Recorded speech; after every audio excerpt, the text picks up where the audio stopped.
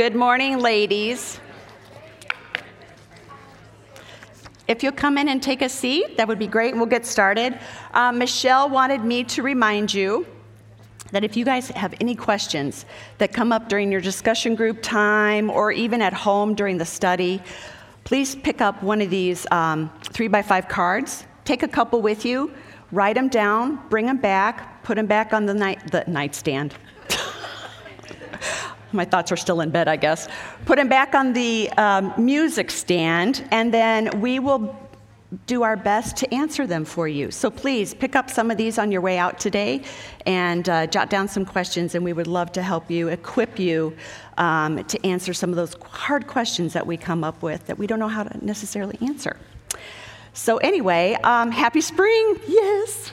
I put on the pink today. I was like, no dark colors. So it's been said that people's number one fear is what?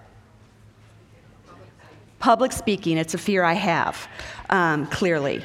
So I'm thinking if public speaking is a number one fear, what do you think the number one fear of evangelical Christians is? Witnessing, speaking about Christ. That is our number one fear. So you would all probably agree with that, wouldn't you? Towards that end, I did a little research. And this is from the Billy Graham crusade. He apparently did a survey at one of his crusades. And he asked the question, why don't you witness? And this is the result. 28% said they didn't feel adequate. 12% said they felt like a hypocrite, that their lives didn't match up with Scripture. And the majority said that they feared how people would respond or react to them. And under that fear, we fear ridicule, we fear rejection, we fear that people are going to call us a fanatic or even a crazy Christian, which is good, because we are, right? So own that one. We are crazy about Jesus Christ. There are some legitimate fears, though. As a woman, I sometimes fear that I might be attacked sometime. That's a legitimate fear. But that's not the fear that that we're talking about today. There are valid fears. There are natural fears. And one of those fears is witnessing about Jesus Christ. However, whatever your fear may be, whether it's feeling inadequate, not knowing enough Scripture, fearing what people may think about you, we cannot use that fear as justifiable excuses for not sharing the gospel. We've all been called, according to Matthew 28, 19 through 20, to go, make disciples, teach the word, and baptize. That is a commission that God has given us, and we can't get away from that. Fear is actually a feeling. It means panic, fright, terror, flight, to withdraw or flee so as to avoid something or someone that you dread. When we fear something, like if I feel like I'm going to be attacked and there's a fear that comes over me, that's a good fear. I'm going to want to flee. I'm going to want to withdraw from that person because I don't want them to harm me. I dread what they're going to do to me. That is a good, legitimate fear. However, that's not the fear we're talking about this morning in the context of witnessing. You may feel like you want to flee or withdraw or bolt, but don't. And I'm going to teach you how, because we can overcome that fear, which I'm going to talk about in a few minutes. So fear is basically fright. We're terrified. Fear is not from God. It just isn't. 2 Timothy 1:7 tells us that God has not given us a spirit of fear. He's given us a spirit of power and of love and of sound mind.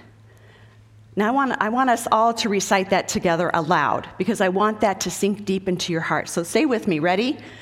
God has not given us a spirit of fear, but of power and of love and of sound mind. And sound mind just translates into sound judgment or discernment. Those are the spirits that God has given us. So where does fear, in the context of witnessing, come from? Well, it comes from our good old enemy, Satan. And I want to give you just a brief introduction to who he is, because it's good to know who our enemy is. So he was a created angel. And created being, he has limited power. Unlike the Holy Spirit that we learned about in my last lecture, and if you need to refresh your memory, please go back and listen to that. But unlike the Holy Spirit, Satan is not omnipresent. He is not omniscient, and he is not omnipotent. He has limited powers. Although they're great powers, they're limited. He's also a fallen angel. We read about that in the book of Isaiah. He, at one point, wanted to become God, even greater than God. And there's only one God. And so God took his pride and his arrogance, and he said, "You're out of here." So he kicked him out of heaven, and he took with him a whole slew of angels, which we refer to as demons, but they're still angels. So Satan is a fallen angel. That means he's now an enemy of God. He's also a deceiver and a tempter. And we see that evidenced in his deception of Eve in the garden and his temptation of her, and also the temptation of Jesus Christ in the wilderness. So he's a deceiver and a tempter. He's also the father of lies. When you're in a witnessing situation, or even in general, when you hear this little voice that says, "You're not good enough, you're not adequate enough, you are no good," those are lies. Outright lies of Satan. Do not listen to them. He's also an adversary. He's the enemy of God, and he's also the enemy of God's children, which is you and me. He is actually equated or symbolically equated to a lion who goes about roaring across the earth looking for someone to devour. His whole premise is to steal, to kill, and to destroy. Towards that end, what do you think he's going to use against us? He's going to use our fears.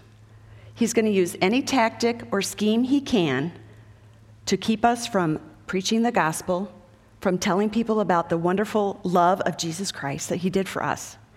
That's one of his greatest schemes. He wants to shut us down and shut us up. Towards that end, I want to talk about how we can overcome our fears, because we're going to have them.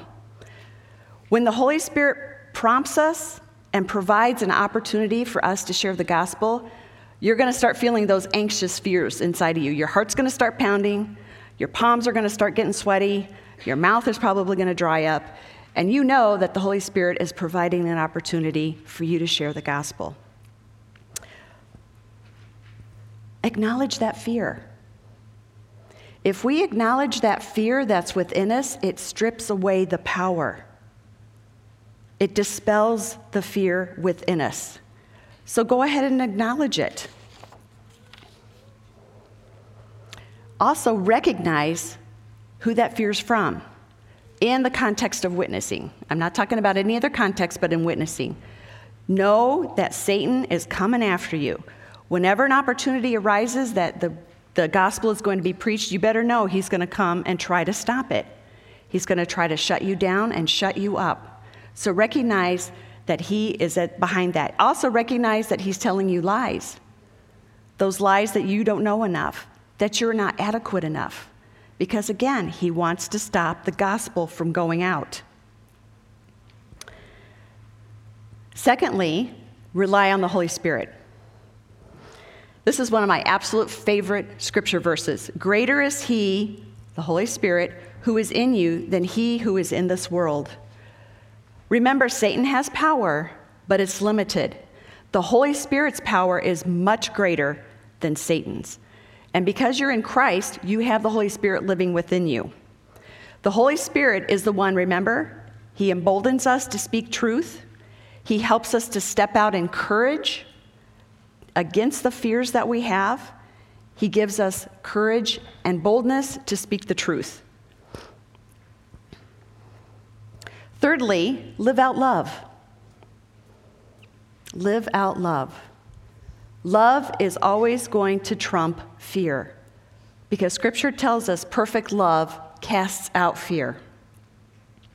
Our genuine love for the lost, whether it's a family member or a coworker or a neighbor, whomever it is, our genuine love should propel us forward to take that risk, whether it's our reputation, our status, even our life, should prompt us to share the gospel of Jesus Christ. That's what Jesus did, correct? Jesus loved us so much. He risked his reputation, he risked his status, he even risked his very life for us. Why? Because he loved us. Did you know that Jesus had a moment of fear? In the Garden of Gethsemane, the night before his crucifixion, he was in the garden, he was kneeling and praying, and he started sweating great drops of blood. This is probably, in my opinion, the most human aspect of Jesus that we see. And in that moment, he says, "Father, if it is your will, let this cup pass from me."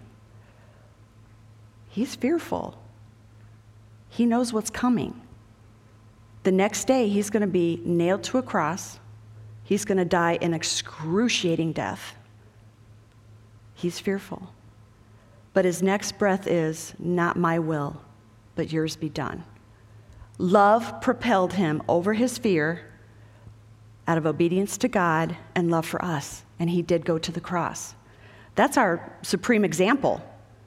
When we're fearful and we're not even being asked to lay down our lives like Jesus did, that should be what prompts us to share the gospel, risking it all, even our reputation, our status, even our life, for the sake of the gospel.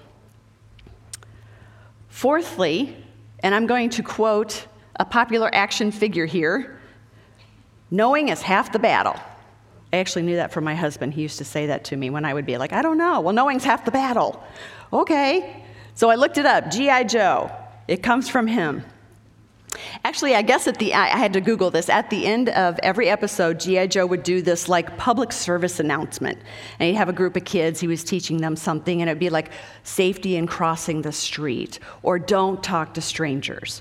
And then the kids would respond after that, well, now we know. And G.I. Joe would say, knowing is half the battle. In that sense, knowing is half the battle as far as Scripture goes for us. Knowing the Word is what's going to equip us to be able to defend the gospel, to be able to explain the gospel when an opportunity arises. So knowing is half the battle. Toward that end, let me encourage you to be in the Word on a regular basis. And I don't know what your season of life is. Many of you have young children, you're busy, you have lots going on. Even if it's 15 minutes every day or every other day, as time permits, as your kids get older, get more dependent, you'll have more free time. Please do more intense studies, either a topical study or a study on a person in the Bible. Know the Word so that when the Holy Spirit provides an opportunity like Philip, you're going to be able to come alongside that person and explain Scripture to them in the hopes of sharing the gospel with them. Study the Word. I already talked about that. And memorize the Word. Have maybe one or two scriptures that speak about the gospel, the love of Jesus Christ. Have them in your minds so that when the opportunity arises, you'll just automatically think about it and it'll come up. So knowing the Word is half the battle. So what do you think the other half of the battle is? Anybody? Doing. Doing, which means apply the Word. Basically, if we know the Word, now we're responsible to give that Word away. Remember back Matthew 28, go, make disciples, teaching, preaching, baptizing. That is the doing part of the gospel that God calls us to. None of us are exempt from that. So know the gospel and then give the gospel away. So apply the Word. Now, I put on my inner Dr. Seuss for this one. The more you know, the more you grow. The more you grow, the more you sow, right? The more you know Scripture, the more you're going to grow yourself. You're going to become more solid in your beliefs and your convictions. And then when an opportunity comes up, you're going to be more confident when you sow the Word for somebody else. So jot that down. It's going to come up, I know. Seriously. So apply the word. I'm sorry. I got ahead of myself. Where am I? 5th, pray. Pray about your fear. I sought the Lord, and he heard me and delivered me from all my fears. That's a promise we can claim. Do not be anxious about anything, but in everything, by prayer and supplication, with thanksgiving, let your requests be made known to God.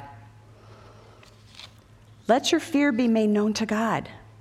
When you're in an opportunity to share the gospel, acknowledge the fear and then start praying about it.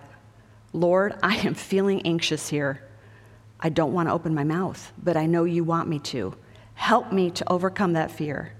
Holy Spirit, help me. Give me the words. Pray about it. And God is going to deliver you from that fear. Because why? He wants you to talk about his son. The love story that he has, the redemption that he has given mankind.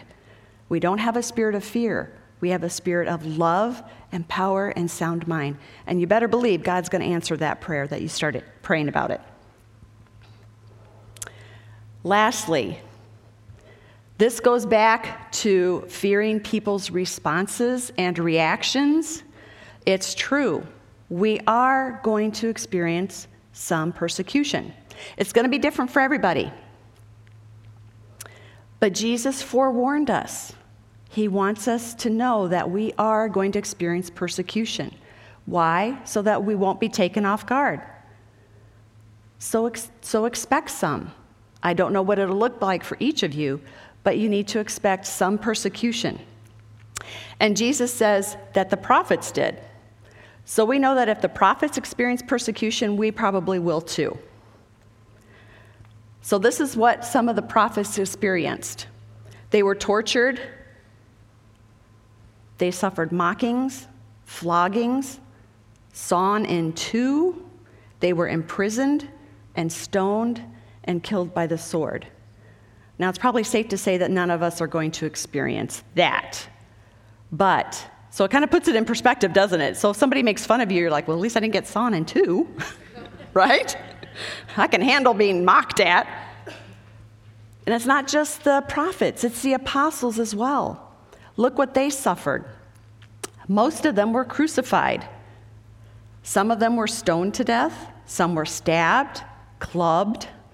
I think the only apostle that really escaped anything was the Apostle John. Although he was exiled on an island, he died of old age. So most of us really want that one, don't we? But the thing is, we can expect persecution. Jesus said, if they persecuted me, they will persecute you. So expect it. Be forewarned is to be forearmed. But even in that verse, I'm going to go back to it, there's a blessing. Blessed are those who are persecuted. Was anybody at the women's retreat with Lisa Harper? Does anybody remember what blessed means? You can shout it. Happy. Does that not seem like an oxymoron? Happy are those who are persecuted. Happy are those who are reviled, who say all kinds of evil against you. How does that work?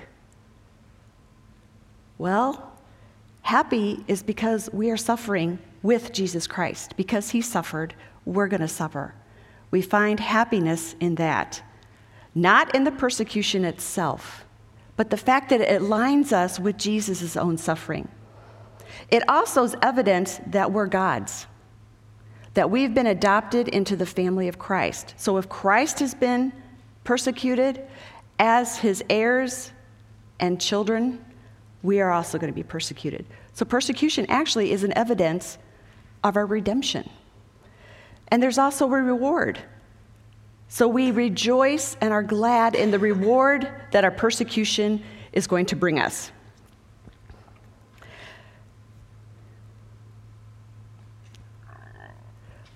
So I found an example of how that happens with the apostles. So they went before the Sanhedrin, which were the Jewish judges, and they got flogged. which is a form of persecution, and they were told not to speak about Jesus anymore. But look what their response is. Rejoicing that they were counted worthy to suffer for the sake of the name.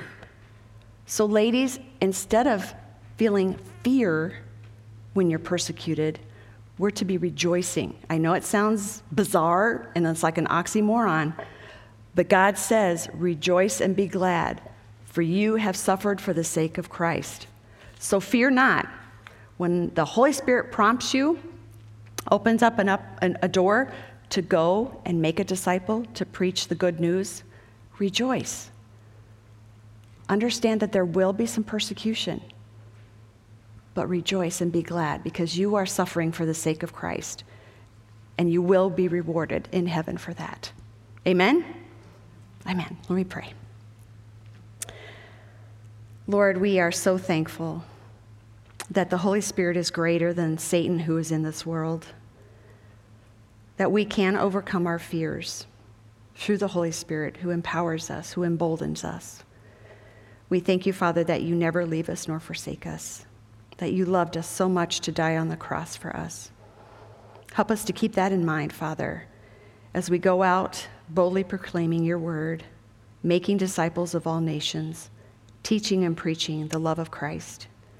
Father, we thank you that you deign to use us as your ambassadors. Help us not to be fearful. Help us to go forward in faith and to proclaim the truth so that we might see those who are dead in their sins and trespasses come to know the love and the life of Jesus Christ. We pray this in your name. Amen.